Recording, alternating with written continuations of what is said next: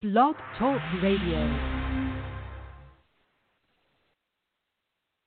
This is Jay Lethal, the undisputed champion of the wrestling world. This is John Sullivan. It's Babs Ayagbusi. Michael Thompson talking. It's the phenomenal AJ Styles. Xavier Rose. Charles Johnson. Psycho Killer, Tommaso Ciampa. This is Matt Blair. Thank you for listening to Sportscast Radio. Sportscast Radio.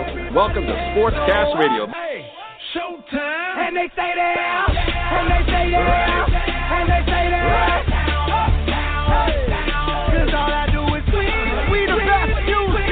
And if you go I'm going in. And there we go. We are back. We are back for the second show with Tommy Rita. I am your host, Jordan Jiskra. This is Sportscast Radio on March 17th, 2019. Obviously, the Selection Sunday show happened tonight. We're definitely going to get into that. We're also going to talk that ridiculous NFL free agency period that has occurred, along with some of the wild trades that have shifted the landscape of some of the power in the NFL. Tommy, say hello to the people tonight. How's it going? How are you, Jordan? I'm doing good. I'm doing real good. So I know that we've already we've already looked at the brackets. We can see who the 1 seeds are. We see some of the we know that it's obviously going to end here in Minneapolis in April. So my question is, right off the bat, what's the most intriguing first-round matchup for you? I think probably the most intriguing first-round matchup for me is going to be Marquette and Murray State, mainly due to both teams having two of the best point guards in the country in Ja Morant and Marcus Howard. That should definitely be a game everyone puts on their calendars this Thursday. Marquette is I believe the 12th seed, and Murray State is the 5th seed. So it should be a good one. Besides, the bigger games. Yeah. How about you, man? I absolutely like that matchup. That should be an interesting one. I think locally here, I think we're going to have a lot of eyes on that Minnesota-Syracuse matchup. I think that has the potential to be Louisville. Pardon? They play Louisville, not Syracuse. I'm sorry. Yeah. They play Louisville, not Syracuse. I'm sorry, Louisville, which would have been even a better matchup, actually. Now if Patino's dad didn't have the issues that he did. It's just facts. You could add Patino against Patino in the NCAA bracket. I don't think it gets more intriguing than that. I still think it could be an intriguing one for a potential. If they can play up to the talent that they can. And then you have potential awesome upset for the possible Gophers moving on in that bracket. My dang window closed, and that's why I got a lot of weird printable bracket. And then the 1 seed. Do you think this year we'll see another 1 seed go down in the first round?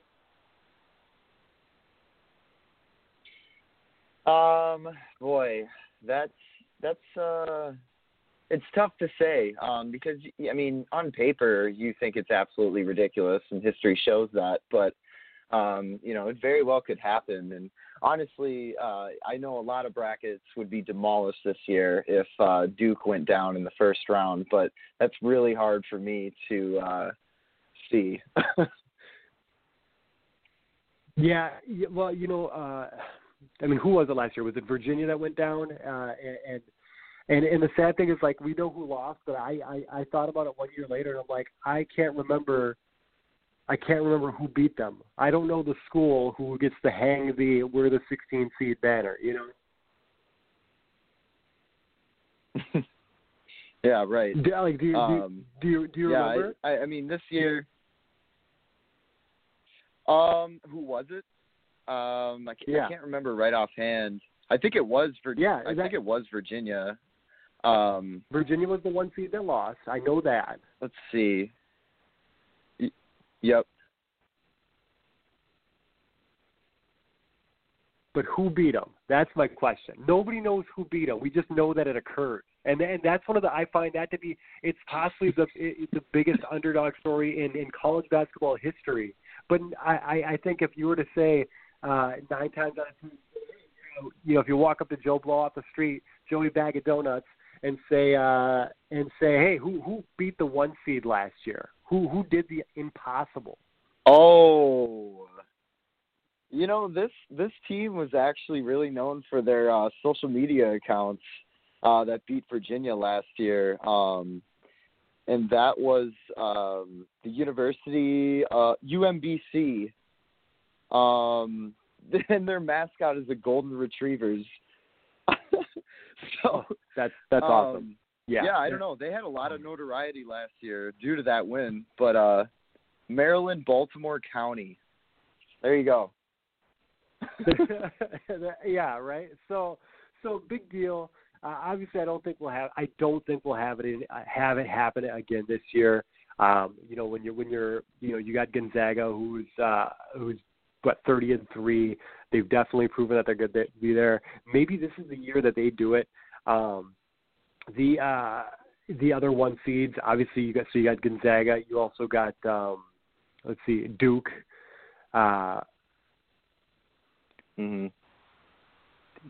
Virginia again, Kansas, and then Kansas, the 3rd seed, but North Carolina is the other 1 seed.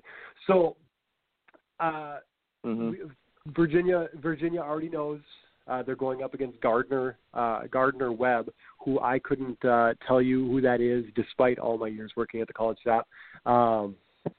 And I think they've circled this date on the calendar specifically, and they don't care who it is, but something tells me they're going to go out and they're going to win by about 600 points. You got money on that? But I'm just saying, if you think that game is close after last year, that team is going to go out there with chips on their shoulders and say it's not happening again. They have to.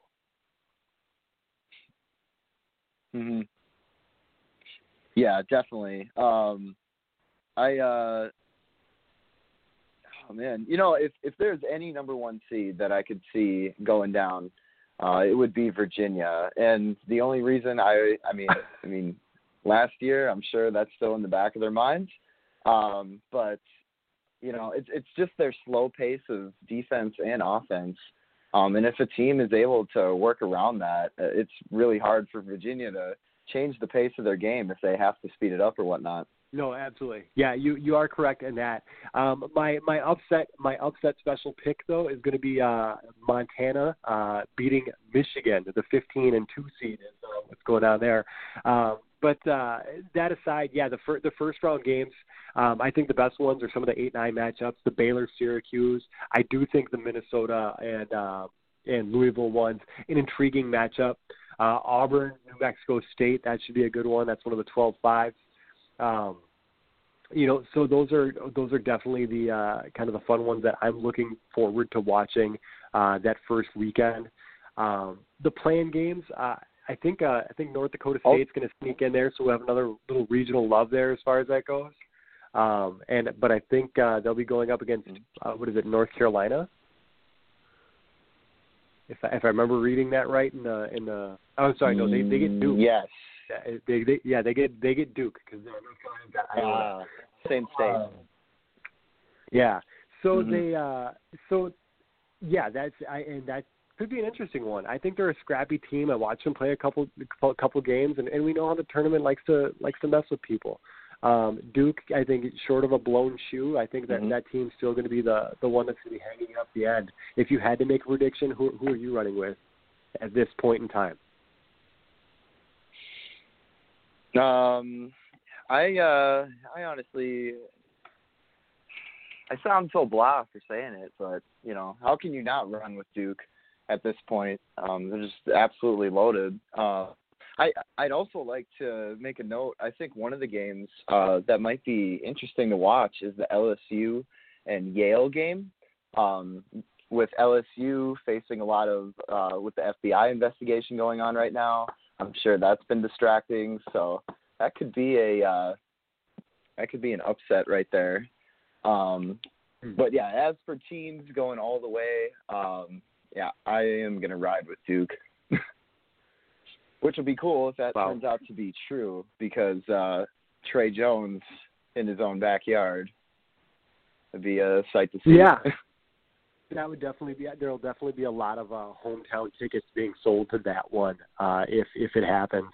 I'm sure Tyus will obviously be in the building, given as long as there's not a game going on. Let's see. Duke currently has is plus 200 in Vegas. They have the highest percentage of tickets at the William Hill Sportsbook in Las Vegas. So 22% of the money is on them to win the tournament. So that should say a lot.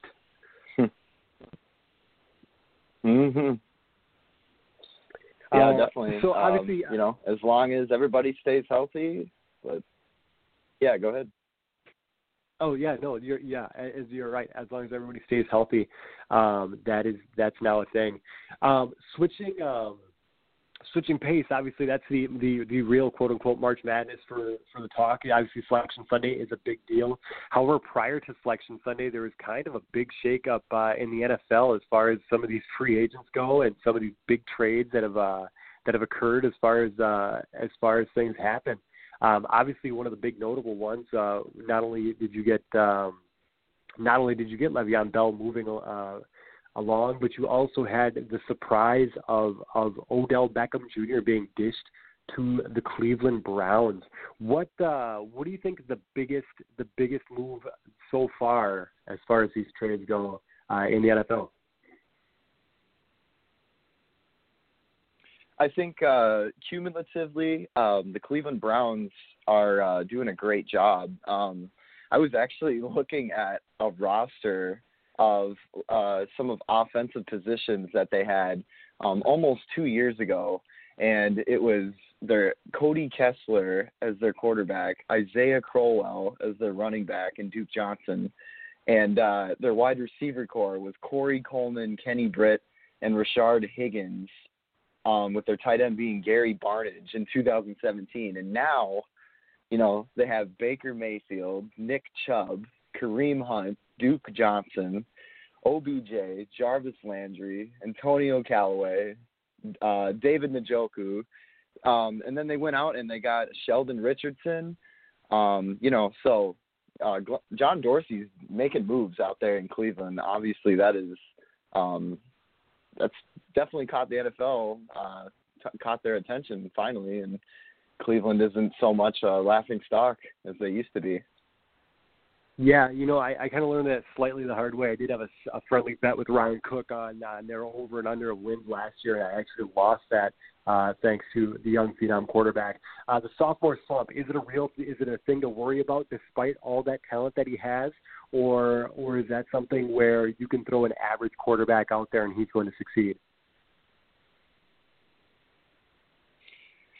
Well, I will say having two Pro Bowl wide receivers with a quarterback that did as well as he did in the short amount of time that he took over, it's definitely encouraging. We've seen it in years past with any kind of team, any kind of sport, where maybe the first year with new guys, a bunch of new guys, the chemistry isn't there. So, I mean, it all depends on how the team molds together, really.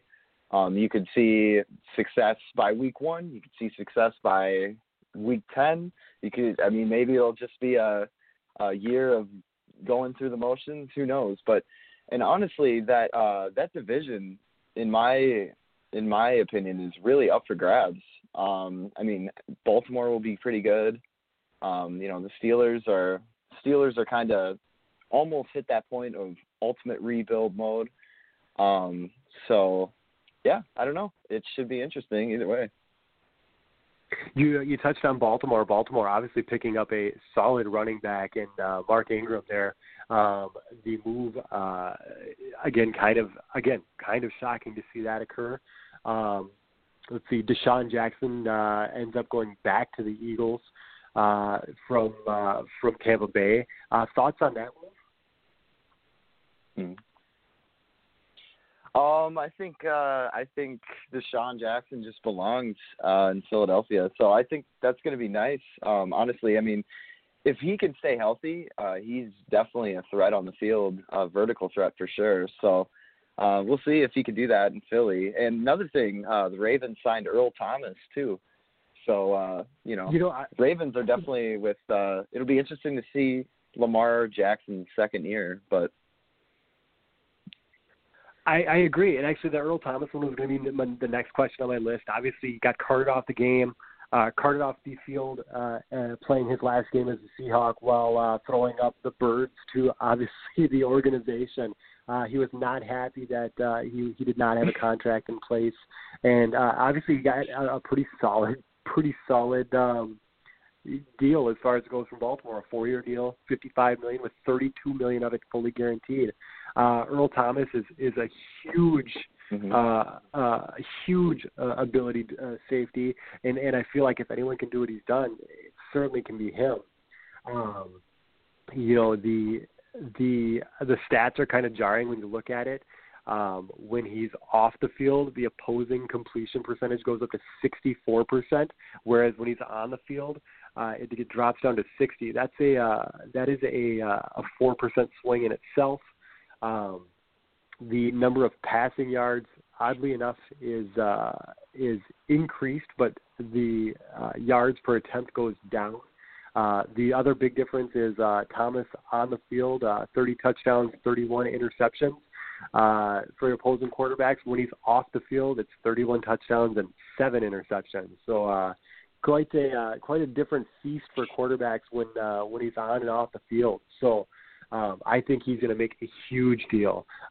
Mark Ingram, though, again, Baltimore Ravens signed him for 3 years, and I think that's going to give him some more depth. They don't technically have the horses at the receiver that they used to, but being able to have an offense that you can spread around is something that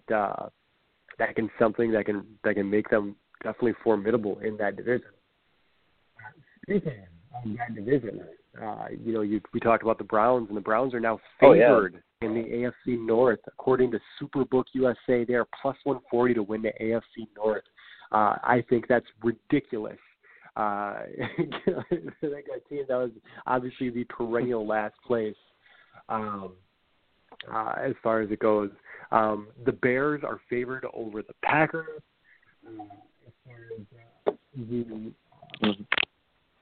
As far as being able to win the division.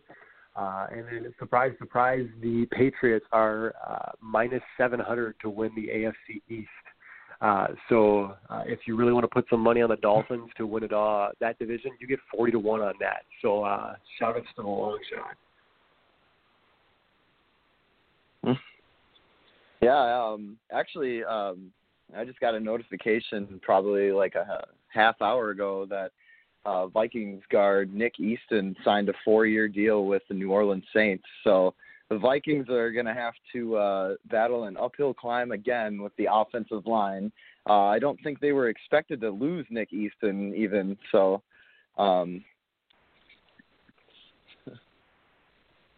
yeah, the offensive line has always been a glaring problem for our hometown team, and it's only exacerbated by that fact. Obviously, with the draft coming up, it's going to be something that you have to assume they're going to be going offensive line, and if they don't, you might have to question the success of the team this year, especially given the poor offensive line play last year when it was already. Looks like we do have a caller on the line here. We're gonna bring him in. Let's see, 929 area code. What can we do for you? All right, here's the big question: are you a fan of anal sex? Only with your mom. Thank you. So that was a good call that time there. So I really appreciate that from the 929. At least I gave him the good answer. Getting wild in the 929. So, thanks. Yeah. Yeah. Shout out to that one. That was a little abrupt. So yeah, with the issues there, the Vikings did shore it up a little bit with re-signing Anthony Barr after he pulled the old "I'm going to leave." Well, maybe not, and came back after not wanting to play with the Jets. Is that a good thing or is it a bad thing? I like that he wants to stay committed to what the Vikings are trying to build here. He's still one of the more well-rounded off-ball kind of linebackers in the league. So we'll see how it goes. I think last year, especially early in the year, really noticed something. It was just kind of like a down year for him. So he has been a 4-time Pro Bowler. So I think keeping the chemistry like that, especially with Eric Kendricks, it could only mean good things. But if the Vikings are able to explore a better option, I'm sure they will, regardless, from signing him. As you saw the Giants do with Odell Beckham Jr., sign him to a huge contract, and now they have to eat that money. But yeah, that's really, really rough situation there. The Giants, I mean, is there any coming back at this point? I mean, is it going to be an Eli Manning, just terrible year where we're going to see a lot of Eli Manning faces on Twitter following the Giants loss?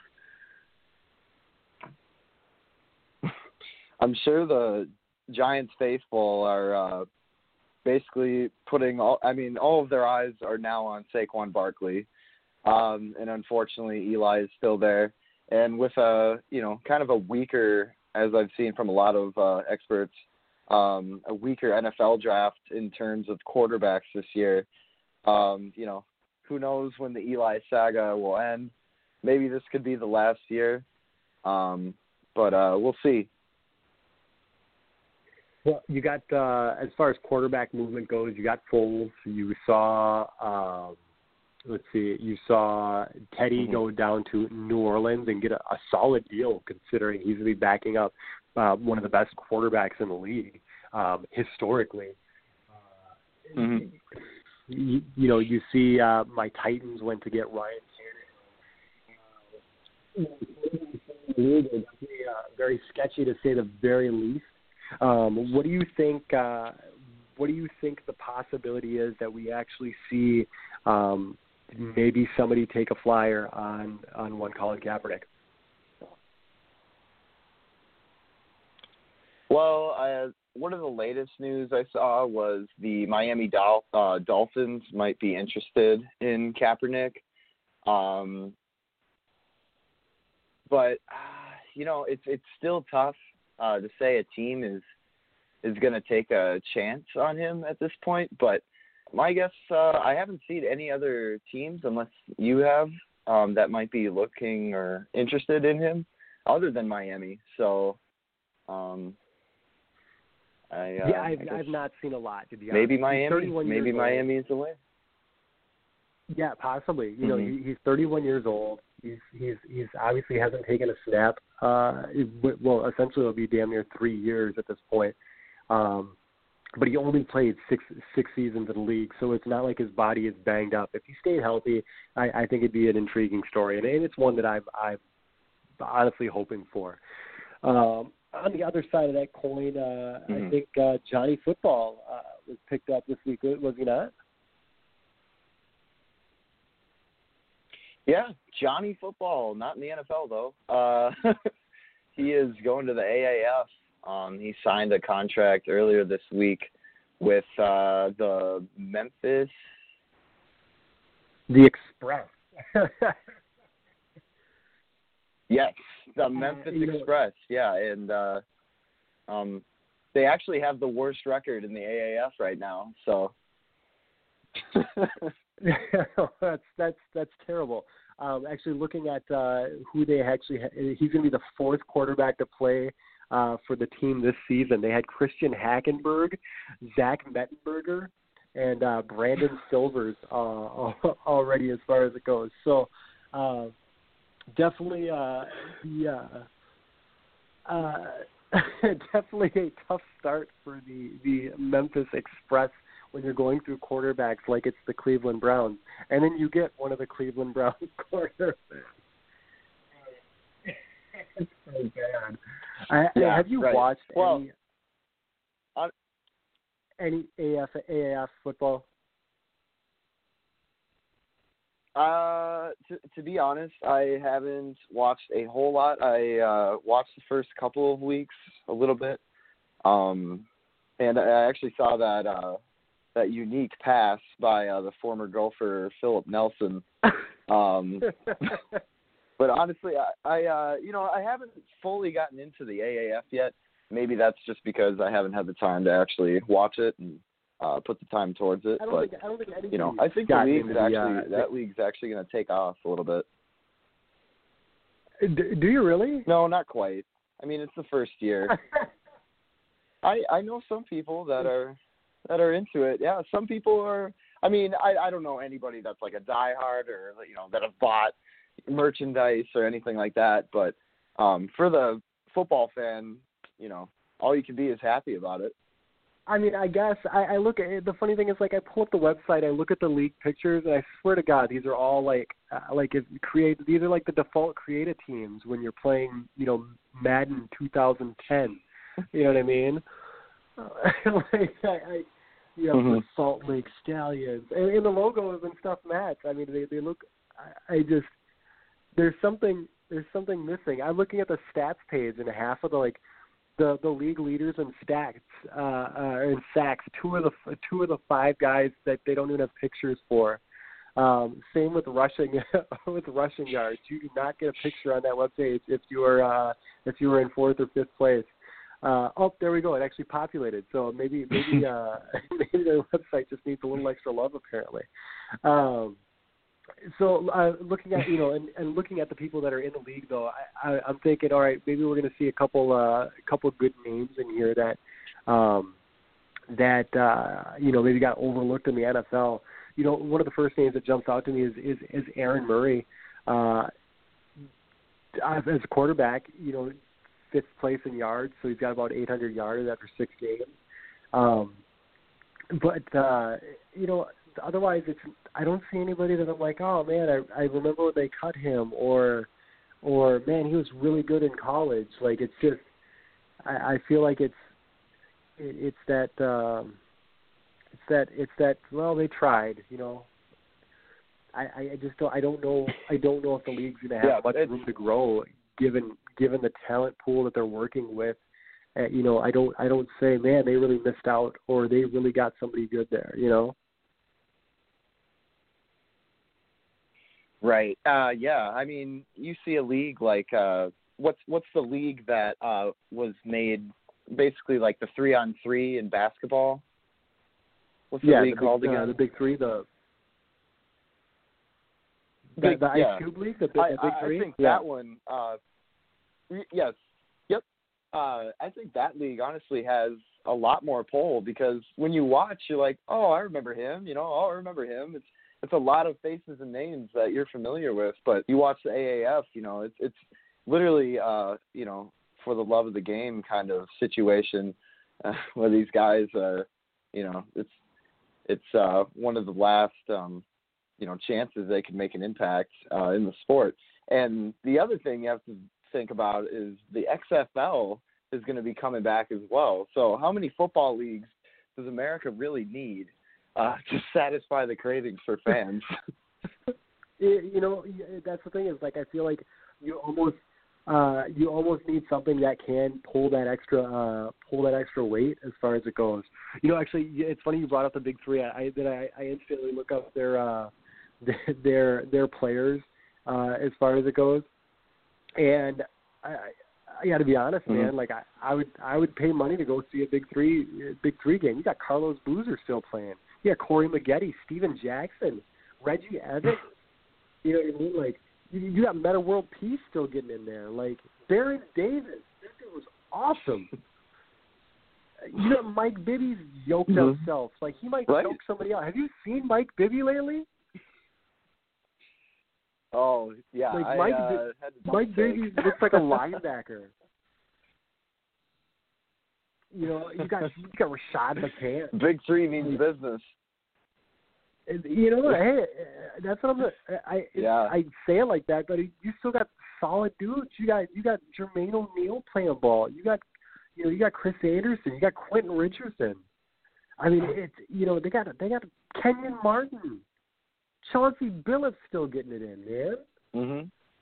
So I mean, right, and you got to think about the coaches too. You got some big names for some of the coaches in that league. Like, wasn't Patrick Ewing a coach last year? I think he might have took a game maybe. I think they did a lot of maybe. I feel like there was a lot of extra little perks in some of these coaches things. Like, I don't think there was too many legit coaches. I think there was that who was it that had a tiff with their coach? Do you remember that? Shoot. I do. I remember the incident. I don't know if it was Charles Oakley. No, Charles Oakley. Charles Oakley has a tiff with everybody apparently, or just maybe just bad ownership. I don't know. I love the clip that you sent me earlier in the week too. I did not get it uploaded for tonight, but it was essentially going back on the Jimmy Dolan sell the team bit. I can't remember the gentleman's name, but he did a great cover of Paul McCartney's "Let It Be," and obviously changed it to sell the team. And the clip was fantastic. The dude sang really well. And I was wandering and cleaning the house that day, singing "Sell the Team, Sell the Team," like it was nobody's business. So, that being said, I don't know if I could try to play it if you'd like. Nah, we'll save it for his unavoidable somebody screwing up again. That way we can really lampoon it and drive it home. But again, with these leagues, yeah, right. I don't think there's still a football product that is quality enough that will hang with the NFL, or realistically, I mean, if the NFL were to magically go on strike again, and all you had was college football on Saturdays, and somebody was going to say, "Oh, you know what? We'll throw the AAF out there, and we'll put them on Sundays." Like, you'll get more ratings on the Tuesday night MAC game of the week than you will on a Sunday night AAF game. I'm saying that. Like that. Yeah, the quality is not there. I would rather watch the collegiate kids play. And that's sad, because some of these guys were switching base. I mean, like I said, it's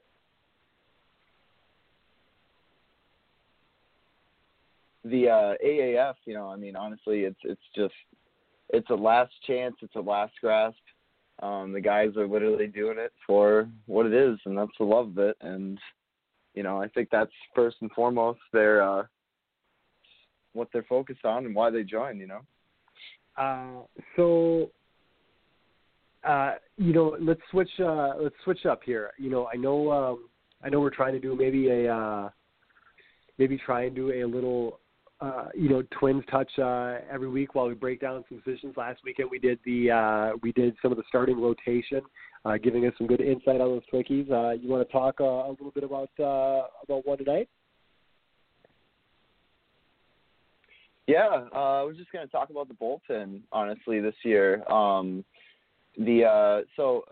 it's been an ongoing thing now for basically a decade, where the Twins have averaged near the bottom of the league in terms of production out of their bullpen. And a lot of that has to do with the starting pitching not being able to go at least 5 innings, 6 innings. So it puts a lot of strain on those guys' arms coming out of the pen. But the Twins this year, they didn't do much for free agency. I mean, they went out and signed Blake Parker from the Angels. He had a very good 2017 season and a pretty decent 2018 season. Just a hard thrower, right-hander. So, I mean, he's just going to add maybe a little spark to the pen. Another guy that I'm interested to watch this season is Trevor May. He's had a lot of injuries over his career. The Twins actually got him in a trade that involved Denard Span way back. And he's finally fully healthy this year, and the Twins are looking for him to basically be that guy if, a rotation guy goes down, basically just eating innings in the bullpen. So he's going to be one of the rocks this year. But for the most part, the bullpen hasn't changed much. They have Trevor Hildenberger coming back. They have Alberto Mejia coming back. He'll have a bigger role this season. North Dakota native, Fargo native, Taylor Rogers, Addison Reed, and then Matt McGill. He hasn't had too much time with the team, but he may get a spot this year simply due to the fact that he has no other options at this point. So he either has to make the major league roster on opening day, or the Twins have to put him on waivers because he's out of minor league options. So we'll see what happens there. But to sum it up, it's nothing that's super confidence inspiring. Super. Right. I mean, it's not the Red Sox. It's definitely not the Yankees. Teams that have really good bullpens that literally all of their guys could potentially be that ninth inning guy. But we'll see. We'll see this year. If the rotation is better, that could result in a better year for the bullpen. But and they have a lot of guys in the minors that are young arms that are ready to come up too when needed. Now, I was going to ask you about one, and I'm sure it's one you probably know about, Fernando Romero. Thoughts on him if you know anything? Yeah. Because I was reading that he might start the year out in AAA. Oh, go ahead. Oh, I was going to say, because I was reading that he might be battling for a spot. Actually, he might be working out with over Trevor Hildenberger possibly.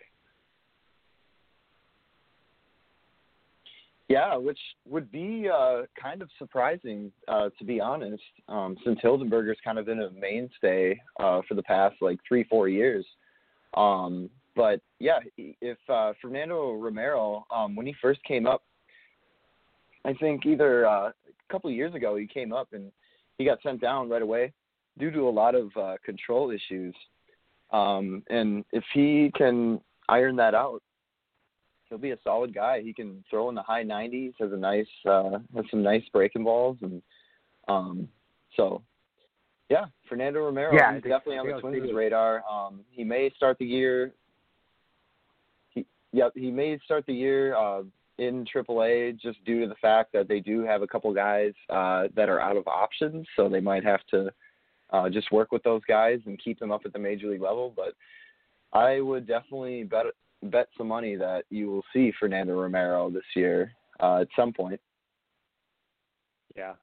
Let's see. And I guess I was also reading, I think that he can actually clock 97 with some of that speed there. So bring it on, because I like pitchers that can throw the heat, man. And it seems like we've been missing that a little bit for a while.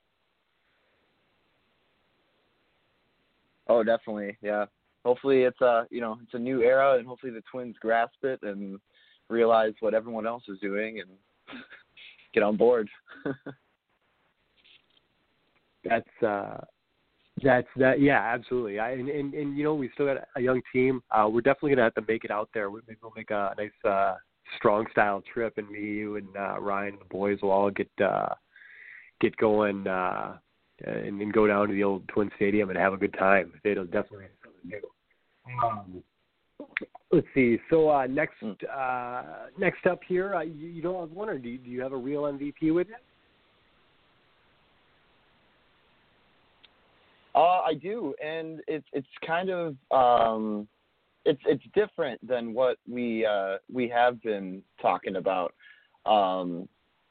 Just for it isn't really talking about what he did stats wise over the week and whatnot. It's more so the humanitarian that he is. So that's my good. Well, let's MVP play the of the sound week there. is Matthew Boyd. Wait, no. All right. We'll play the sound.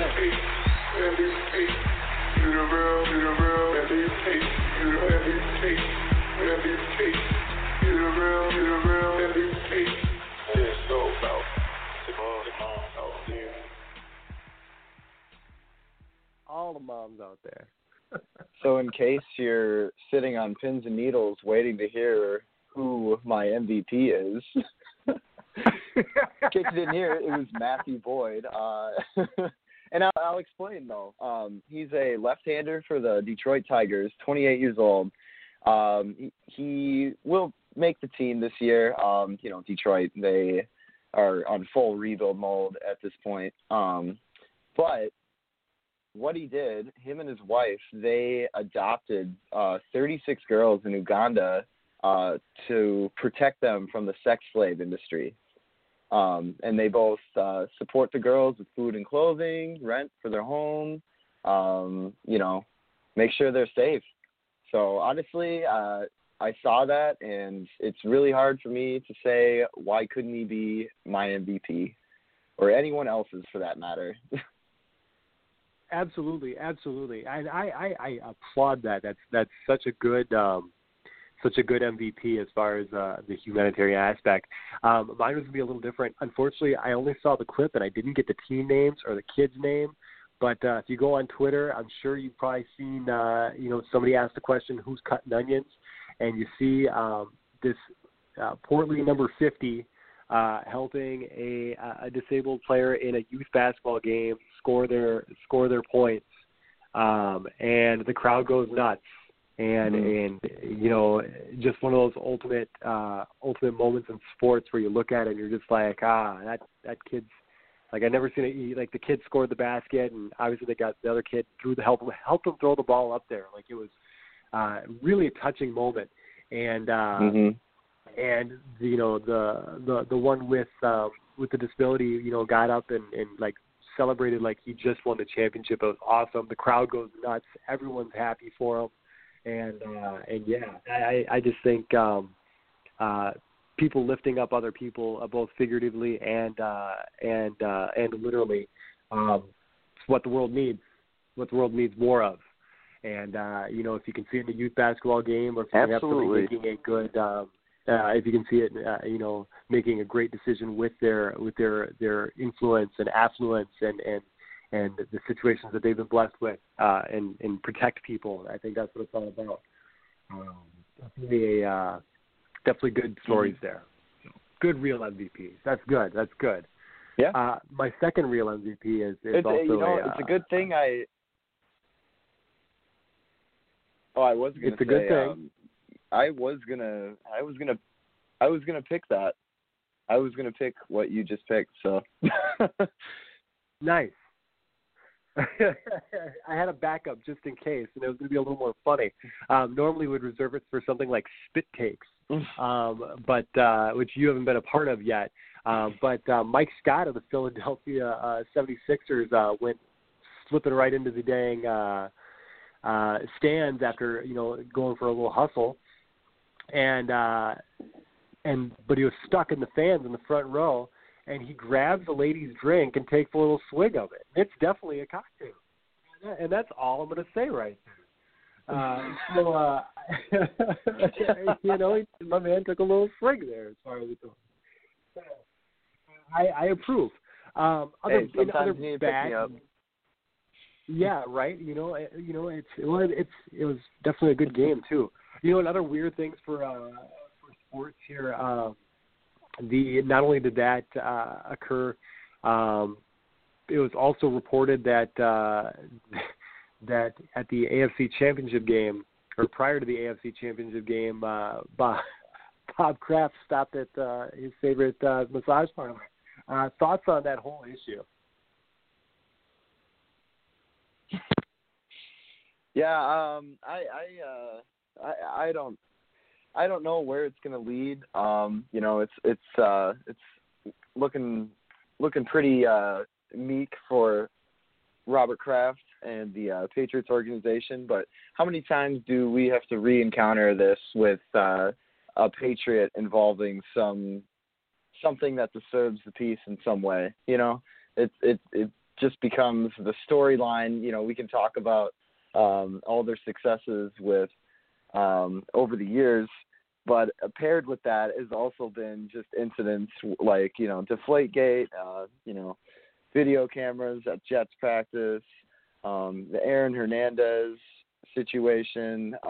So the Patriots never fail to keep everyone's attention, whether that's with the successes on the field or the side shows off the field. Speaking of side shows and just things that get kind of interesting in regards to space and awareness. Obviously, we saw Westbrook last week get into it with a fan in Utah. Obviously, caught the hot mic situation. He ended up receiving a fine. Fan, as it comes out, is definitely was banned from the stadium after that because multiple people corroborated the language that Westbrook said he received. Where are you on the Westbrook? Is he too sensitive? Is he right? What are your thoughts on the situation here? Well, I mean, according to him, the fan said something that had, racial undertones to it. And honestly, Russell Westbrook, I don't mind him standing up for himself, and I don't think anybody should. I think everybody should have the right to stand their ground. And, obviously he was going to get the suspension, which, yelling at a fan back in the same way probably isn't the greatest of ways. But, how can you wrong him in that situation? I also thought it was funny just how the internet works, and Twitter is forever. And this guy, he got interviewed by a local news station in Utah trying to tell them that he was playing the victim and that Westbrook basically was hyping it up. And somebody dug out an old tweet of his where the guy blatantly said that somebody should kick Westbrook's butt. So then they found many more tweets of just like hate. And I stand with Westbrook on this, hands down. And we have guys like Michael Jordan talking about how Utah has always had its issues with some of those racial, undertones and whatnot, situations. Not saying the whole fan base is like that by no means. It's not represented by one man. But yeah, Westbrook, I just think he's passionate. Yeah, and I do too. I actually agree wholeheartedly with you. I think at some point you do definitely get to respond. Yes, as fans, you pay your dollars to get your tickets, and you can certainly heckle and jeer. But I think there's still limits as far as being a human goes. It doesn't matter how much you make. It doesn't make or they make. It doesn't mean and how much you paid for your ticket. It does not give you the free reign to say whatever you want. So smarten up out there, sports fans, and remember it's still a game. So how about you have a little fun, and if you're going to chirp cleverly and not gutturally. and maybe everybody will have a good time. Mm. Speaking of good times and bad times and stupidity on the court, did you watch the Pelicans lose last night?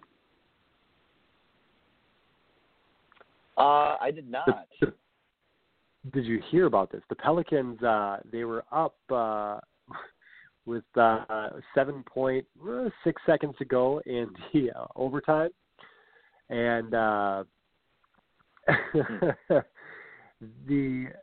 they end up giving the ball back. The Suns hit a three to tie the game up in overtime, but then the Pelicans decided to be a good idea to use a timeout to try to advance the ball, except they used their last timeout about 10 seconds prior. So they lose the game on a free throw technical because they called a timeout without having one.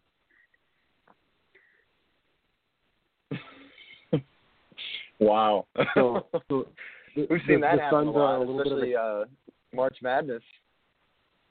Yeah, right. It's the Fab Five all over again. Yeah, Devin Booker drains it. So good. I can't believe I still don't understand how something like that can happen at almost any level. The situational awareness at some point. I look at even last year's championship win. Who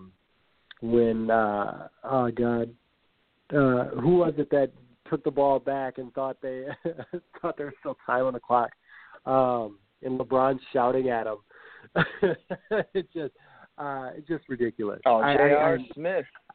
How can we forget that, man? I know, right?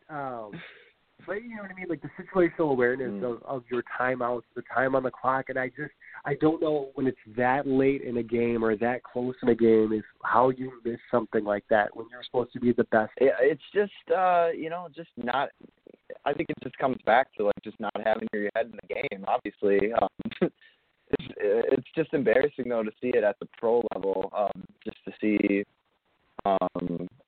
somebody really lose their mind, especially in a critical moment of a game, So it's just situational awareness and comes down to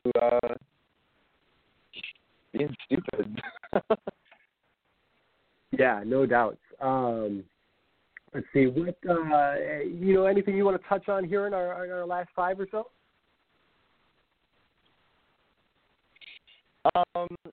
I wanted to talk about the Buffalo Bills and how their GM kind of had a blow-up about the Antonio Brown Chronicles. And it was first reported that he was going to go there and, apparently said that he wouldn't go there. And so just a lot of things got lost through that. But, the Bills went ahead and they went and signed 9 free agents in about 3 days. So, and they had 8 of them on offense. They transformed their offense. And this is in no way saying that the Buffalo Bills are on my watch list for this upcoming season. But, adding a couple of veteran guys like John Brown and Cole Beasley for their rookie or their second-year quarterback now, Cody Allen, I'm sure that'll help. And they added a few linemen.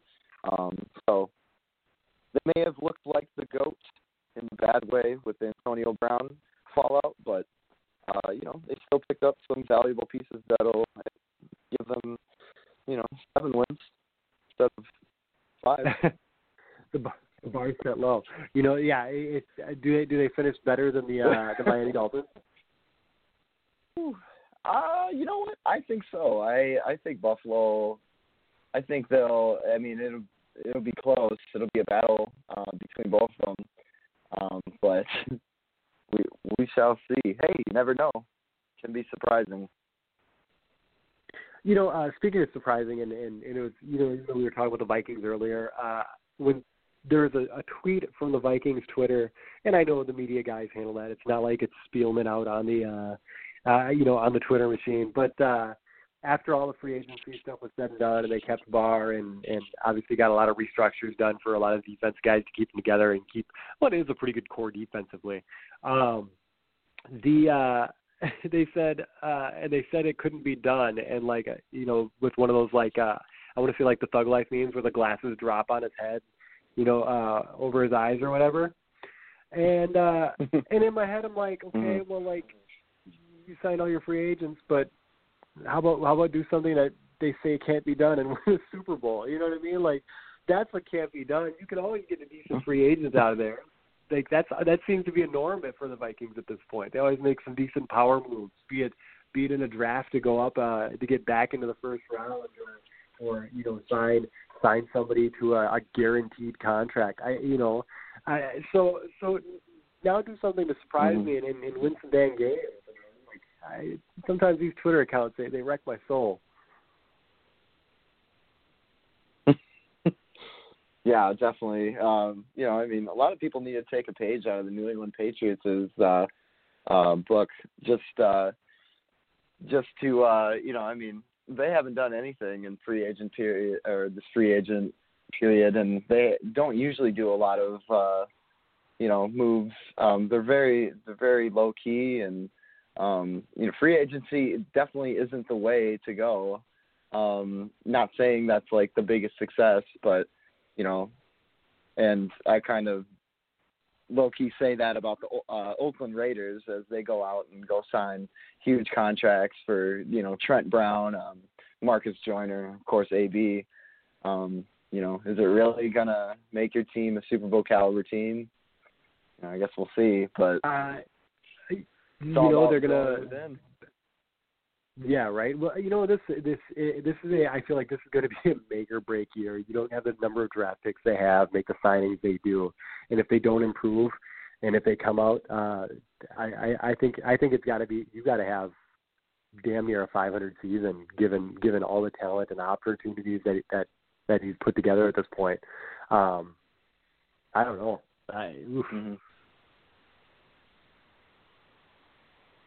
It's John Gruden's days could be numbered. Yeah, well, he's a football guy, and he knows how to make football moves and all that jazz. I'm not a Gruden fan. Yeah. That's a football guy, and he makes a football move. He knows what to do with the football. Yeah, it's football. I guess if he's not doing a quarterback camp, I guess I'm okay with it. So I hope he has an average season just so I don't have to see him in some broadcast booth somewhere. I think that's where I'm at. You either love him or you hate him. So yeah. I agree. And that's exactly what it is. You either love him or you hate him. Let's see. Anything else funny otherwise?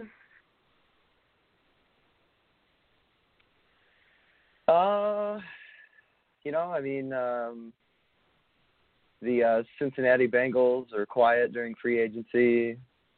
And it always amazes me, too. I mean, every season it feels like the Cincinnati Bengals, they disappoint everybody. I mean, when I say everybody, I mean just their fans, because I don't think anyone else is, too hyped up about Cincinnati. But, they sit out another free agency period. They don't upgrade really anywhere. So, not saying, I don't know if that's funny or not, but it's just something to note. Like, it's just what you expect. Something else worth noting, obviously the Wild's still something as far as if you're a big fan of the state of hockey.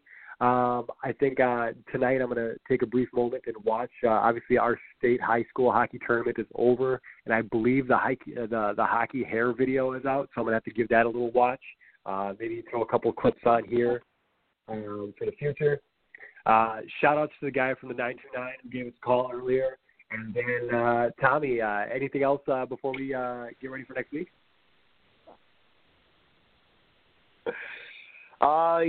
Just keep grinding through life, and, we'll bring you the newest and freshest stuff next week. Yeah, hopefully we'll have a little less technical issues than we did tonight. But other than that, we'll make it work one way or the other. And then not sure when the next show is going to be, with some slight, subtle schedule changes, but we're still going to aim for one at some point next week. Until then, have yourselves a wonderful night from Sportscast Radio.